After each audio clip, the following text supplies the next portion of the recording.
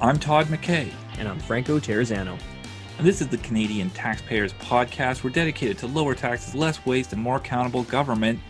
And today we're going to talk about the Trudeau government's magic math when it comes to carbon taxes. And in Waste Watch, we're going to talk about the city of Montreal using tax dollars to make fake snow. Now, listen, I haven't spent a ton of time in Quebec. I've visited a few times, really enjoyed it. If it's in the winter months, I have not noticed a shortage of snow there, but somehow taxpayers got on the hook for a bunch of snowmaking. But okay, coming back to you, Franco. First thing I've got to ask, did you have a good time in Hawaii? Well, I'll tell you what, Todd. It's Friday afternoon right now. My beer's not in the fridge. My beer's outside in the snow. So I guess that tells you right off the bat that I'm in Calgary. I am not in Hawaii. Okay. So you didn't go anywhere fun. You're just, well, I mean, if you've got beer handy, I guess that can be fun. But yeah, you the didn't... living room's pretty fun too. All right. So politicians in Alberta in particular, but there's been politicians and bureaucrats all across the country. They've been taking just a huge beating because they've been telling all of us, stay at home, don't go anywhere. We've got a pandemic. You got to stay home. Don't even visit your family and friends during the Christmas holidays. And then some of them are flying to Hawaii, to Mexico, all over the place, posting pictures on social media of all stupid things. And people are losing their minds. You know, it's one thing to sacrifice and not see your family and stuff during the holidays. It's another thing to see the guy telling you to do that, smiling and waving from a beach somewhere. So all over the place, a lot of people are saying these guys got to go. Anybody who is that hypocritical should lose their job. Others are saying, listen, the rules are the rules. You might not like it, but it is what it is. Let's not get too crazy. I thought you took a really interesting angle on this whole issue and took it to, frankly, a more productive place than I would have been just ranting about it. Where have you been going on this? Well, you know, people are mad, and I think they have every right to be mad. I'm mad. I mean, you know that. We've been going back and forth over the phone, but you know, the right way to think about this is how should we move forward on this, right? And we think that the whole scandal shows the definite need for recall legislation. And for our listeners out there, recall legislation, it's a rule that allows us to collect petition signatures. And if we collect enough petition signatures, then we can force a by-election and potentially boot a misbehaving politician from office. And, you know, the idea of recall legislation, it really goes back to a pretty simple one, but a very powerful idea. And it's that the people are the boss, not the politicians, right? So if we're the boss, then we should always have the ability to fire misbehaving politicians, you know, whether they're jacking up taxes during the middle of a pandemic, whether they're dipping their hands into the taxpayer cookie jar, as so many so often do, or whether they're failing to follow the advice that their governments are giving to others. But, you know, as it currently stands, especially here in Alberta where I am, voters have to wait until 2023 to hold these traveling politicians accountable. Yeah, and I think it's really important to look at that boss-employee concept. You know, politicians, they're out there, they've got authority, they've got power, and all of these things. It's easy to put them on a pedestal like they're running the show, but that's not the way it is. It's the people who are the boss. The politicians work for us. We have to keep that in mind.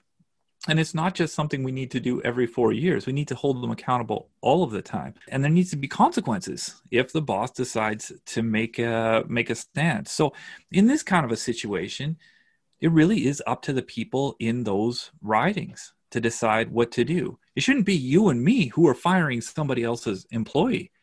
It should be the boss who's firing that employee if they want to do it, or reprimand them, or pat them on the back and tell them they're doing a great job. Anyway, it's up to the employer to deal with the employee, and in this case, the politician is the employee. And recall legislation gives the boss the chance to do that in giving the people the chance to reprimand their own politicians if that's what they want to do. But okay, you mentioned that there isn't recall legislation in Alberta. But it's the big Alberta idea in a lot of ways. It was at the heart of the Reform Party movement back in the day. Where does the recall idea stand in Alberta right now? Well, I love it when you say that because, yeah, recall is definitely a very Albertan thing. And now Premier Jason Kenney, yeah, he used to be a Reform MP. When he was campaigning in 2019, he promised Albertans a recall legislation. Here's what he actually said on the campaign trail.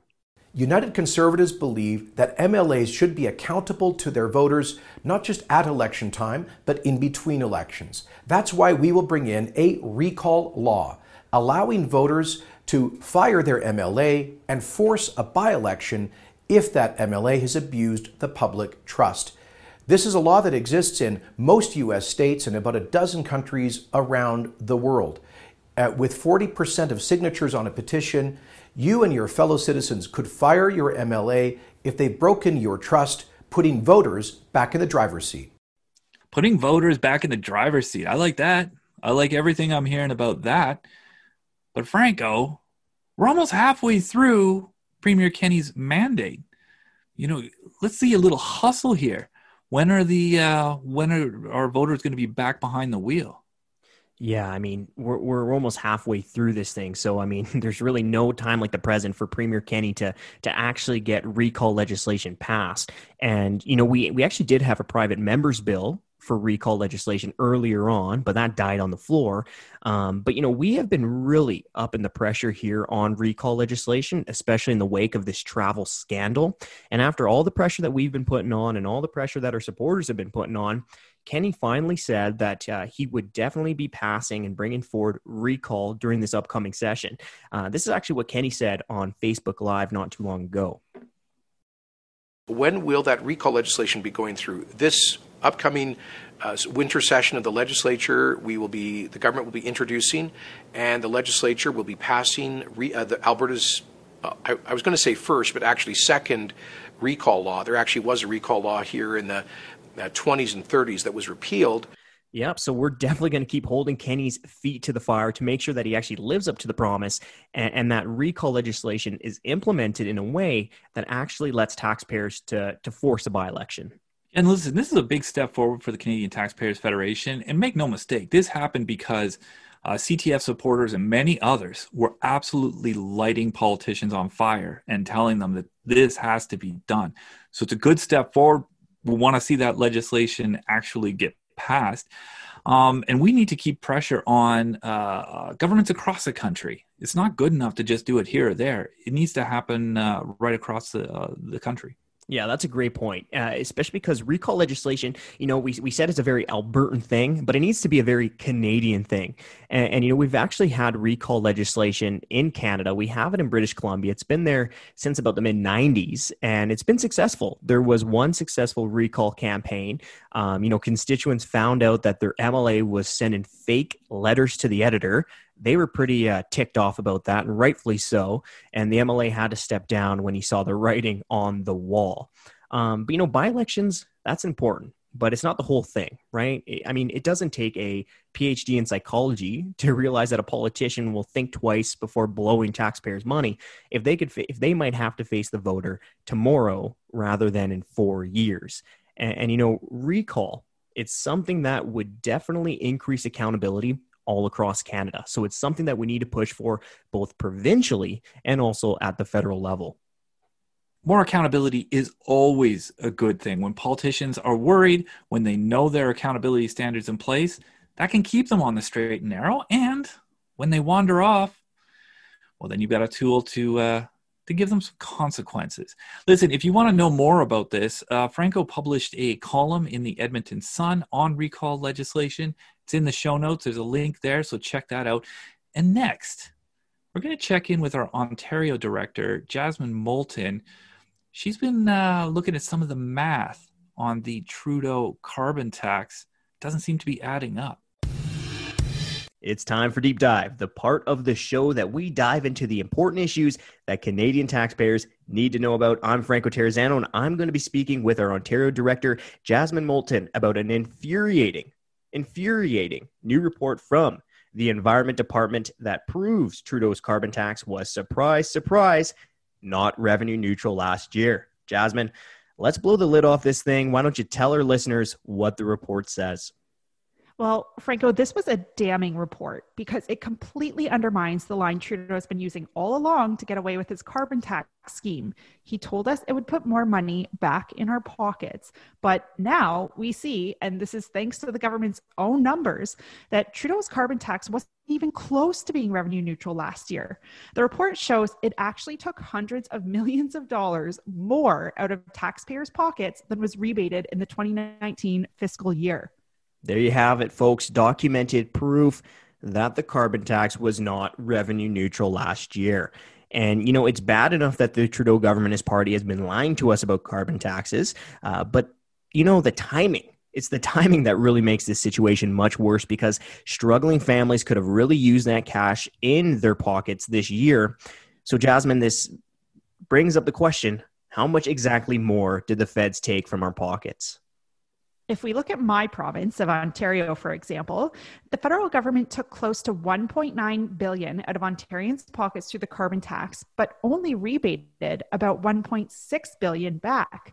So the discrepancy was $218 million that they took, but never rebated. And that money's still sitting in government coffers.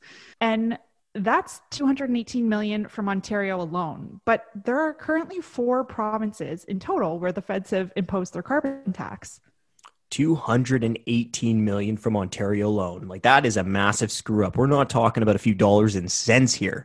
And, you know, it really shows that the feds had just no idea just how costly the carbon tax was going to be, which I guess is another problem in and of itself, showing just how disconnected from reality some of our politicians in Ottawa really are. But Jasmine, let me play a little bit of a devil's advocate here on the show. What if the feds try to clean up their big old mess here by rebating extra money in the future years, right? So what if Trudeau was like, okay, Ontario, we're going to make your rebate checks bigger than planned next year to give you back that $218 million that we overcharged you on. What do you think about that? Let's just say I have trust issues when it comes to this government and its claims about the carbon tax, and for good reason, because before the last election, former Environment Minister Catherine McKenna said that the government wouldn't raise taxes, the carbon tax, past $50 per ton. They won the election, and now we see it's going up to $170 per ton. And when it comes to their promise that it would be revenue neutral, now we already know that they broke that promise last year. So will they make good on their promise to rebate back the excess in the future? Let's just say I'm really skeptical. The feds modeled their carbon tax after the one that was introduced in British Columbia back in 2008. And to get that passed, BC also promised that its tax would be revenue neutral. But by 2017, the province had completely abandoned all attempts to make the tax revenue neutral. And instead, they used the new revenue stream to fund, quote unquote, green initiatives. Given that Trudeau announced $15 billion in new unfunded spending alongside the carbon tax hike, they're going to need to find that cash somewhere else. You raised a bunch of good points there. So first, you know, the idea that a carbon tax is going to be revenue neutral, that reminds me of the old adage of beware of the wolf in sheep's clothing. You know, I think it really is magic math to think that politicians are going to tax us and then give us rebates back so that we're all better off. You know, we're not going to tax and rebate our way to prosperity in Canada. And, you know, I'm also glad you brought up the point of Trudeau's massive carbon tax hike that we heard about just before Christmas. Now, in Alberta, our environment minister came out and said that that could cost Albertans up to 100,000 jobs. So if you're one of those 100,000 Albertans who lose their job, well, guess what? I don't think Trudeau's rebate is really going to make you that much better off after you just lost your livelihood. But now there's also another thing that we need to unpack from Trudeau's Christmas present to taxpayers. Not only is he massively increasing the carbon tax, but in his announcements, he also buried down a second carbon tax that's going to be on top of his first carbon tax. So Jasmine, why don't you unpack that one for us? Sure. So as a quick refresher for our listeners, in case you haven't yet heard, Trudeau's second carbon tax basically puts regulations on the carbon content in fuel. And it's going to make life way more expensive because it's going to be charged in addition to his first carbon tax. And so far, we haven't heard any indication from the government that this will be rebated. So between the two of them, that could add up to 50 cents per the cost of each liter of gasoline at the pumps by the time 2030 rolls around. Let me just recap that. so far as we know, there's going to be no rebate for Trudeau's second carbon tax. So hold on to your wallets on that one. But Jasmine, I'm really glad you brought up the price at the pumps, because that really gets to the heart of why Trudeau's first tax never has been and never will be revenue neutral. So why don't you fill our listeners in on that? Sure. So governments are cashing in big by charging you sales taxes on top of the carbon tax every time you fill up at the pumps. So depending on which province you live in, you could pay up to 6 different taxes every time you go to fill up. Now, the second carbon tax brings that number up to 7. And provincial and federal sales taxes are charged on top of Trudeau's first and second carbon tax. So you're paying taxes on top of taxes at the pumps. Now, that's a huge problem, but that's why the carbon tax is not, never has been, and never can be truly revenue neutral. Even if Trudeau did rebate back all the money he collected through the carbon tax, which we now know that at least last year he has not been doing, he's still cashing in huge by charging GST on top of the carbon tax. You know, sadly, a lot of Canadians have bought into Trudeau's line of messaging when he says that the carbon tax is going to be revenue neutral. But that right there, that's why it's so important for our listeners to help spread the word and get the truth out that this tax is about taking more of our money and putting that money in government coffers.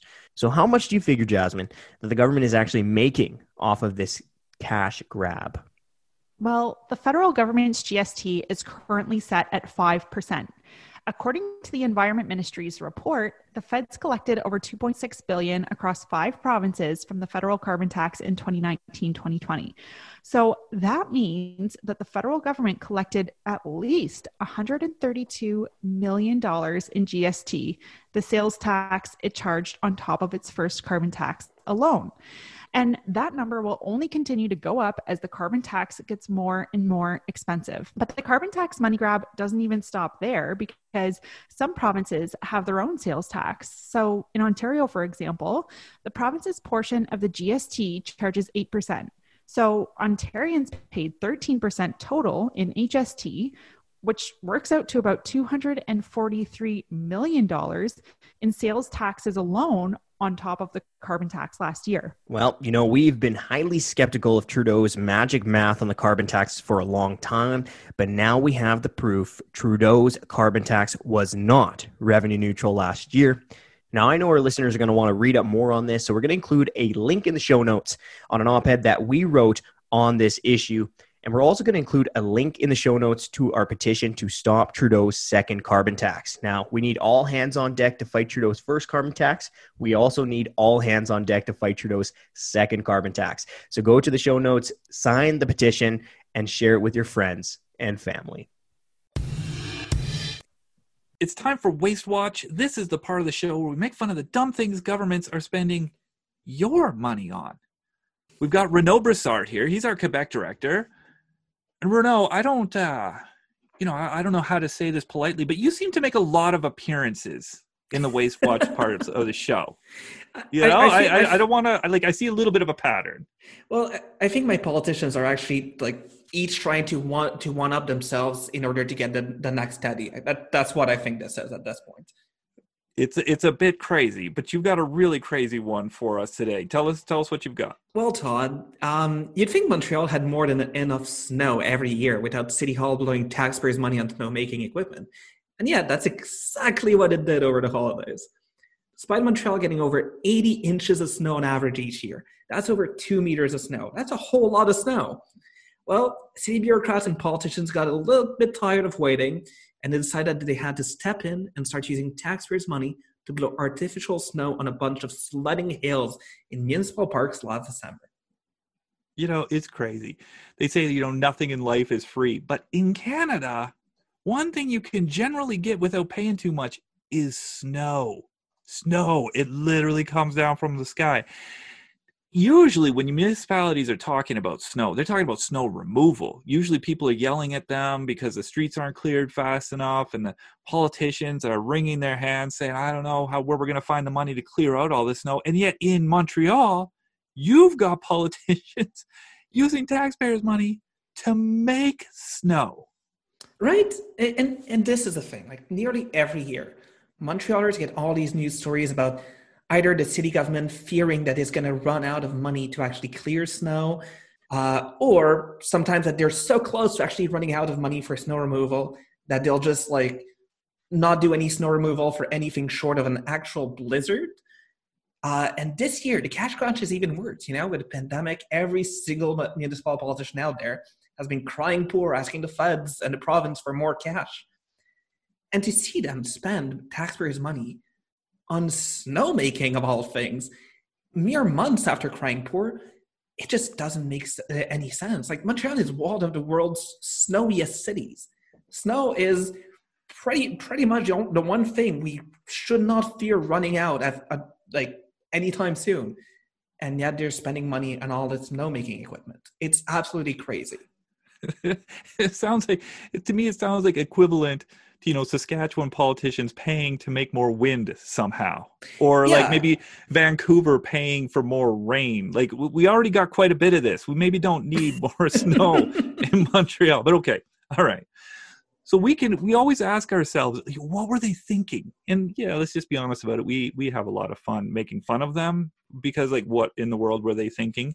But in this case, you got into it on Twitter with the mayor's office. You let them have it. They came back hard. I mean, I'm not saying it's like the biggest Twitter fight in the world, but it got a little heated. Well, warmish, at least warmish. So what was the scrap like? What happened there? Well, that's the thing. The whole exchange was crazier than you and I could imagine.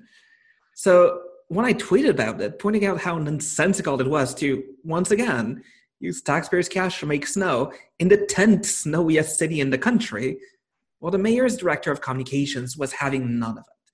He basically said something about how this was needed because of climate change, which there's a lot of things needed about climate change, but I'm pretty sure snowmaking should be at the very bottom of the list. But he also said that if the CTF was okay with private sector ski resorts making snow at their own expense, we should, of course, be okay with City Hall using taxpayers' cash to make some snow.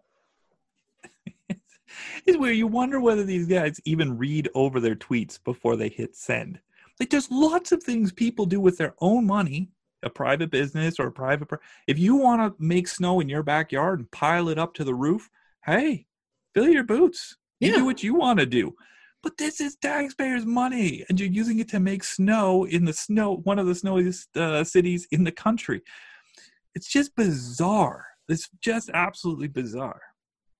Absolutely. And the whole thing is just so ludicrous. And to find City Hall doubling down and comparing itself with private sector ski resorts just shows how disconnected from reality these people are. It kind of reminds me of that story we did a couple of years ago about the federal government spending millions of dollars on a skating rink on Parliament Hill. At the time, all the bureaucrats and politicians in Ottawa thought, Canadians are going to be okay with spending $8.2 million of their money to build a temporary refrigerated skating rink less than 100 meters away from the world's longest skating rink. Well, it turns out that Canadians were not okay with this, and our supporters played a large part in making politicians understand that spending all that money on such an useless skating rink was unwarranted. It's like whenever these politicians see an opportunity to spend money, they don't even stop to consider whether or not they should, and if that money would have been better spent if it was left in taxpayers' pockets in the first place. But what's the kicker? See, you always get to this part. Whenever you come on, you've got one of your stories. You've got like thing after thing of craziness in a story from Quebec. And then there's always like a surprise kicker at the end. So, okay, what's the kaboom on this one? What's the kicker on this one? Well, less than 24 hours after it was first reported City Hall was using snowmaking equipment, well, there was snow falling from the sky. We got 10 centimeters of snowfall less than 24 hours after. Within 5 days, we'd get double that. So these guys spent money on snowmaking, even though it was completely and totally unnecessary. You'd think they would have at least looked at the forecast. Like, if you're ordering snow equipment, wouldn't you just look and say, like, Is there a chance if I just stayed on the couch and did nothing, this Yeah. problem would take care of itself? Like sometimes procrastination actually gets the job done. They should have just done nothing. It's bizarre. It's absolutely bizarre. Okay, but let's get down to the dollars and cents here. You're going back and forth with City Hall. Surely to goodness they at least had the good grace to say what the taxpayers' bill was on this. I think you're a little bit too optimistic about them now. Because that's the thing, we don't know how much this cost. I've already filed a bunch of access to information requests, both with City Hall and some of the boroughs where this was happening, to make sure that we actually know how much this costs and, you know, how ludicrous it is to spend that money on it. But we have yet to hear back from them. One of the reasons being that the bureaucrats taking care of access to information, unlike those taking care of snowmaking, apparently, we're having Christmas vacations and we're on their days off at the time. So we don't know yet, but I'll be sure to keep everyone updated once we know how much taxpayers' money would actually blown on this thing. That's one of the crazy things about your crazy stories, Renaud.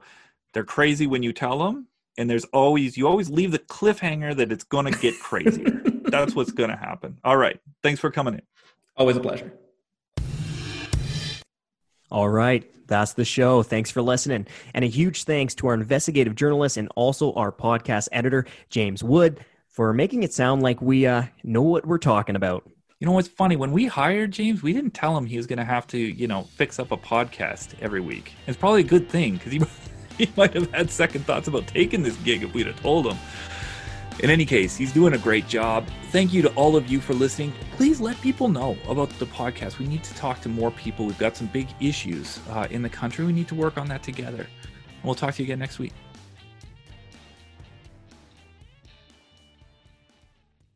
Hi, I'm Scott Hennig, President of the Canadian Taxpayers Federation. If you've got another minute, I'd like to ask you to think about the one person you know that would really enjoy listening to this podcast. Do us a favor and do them a favor and send them a quick note to let them know about it. At the Canadian Taxpayers Federation, we believe there is power in numbers.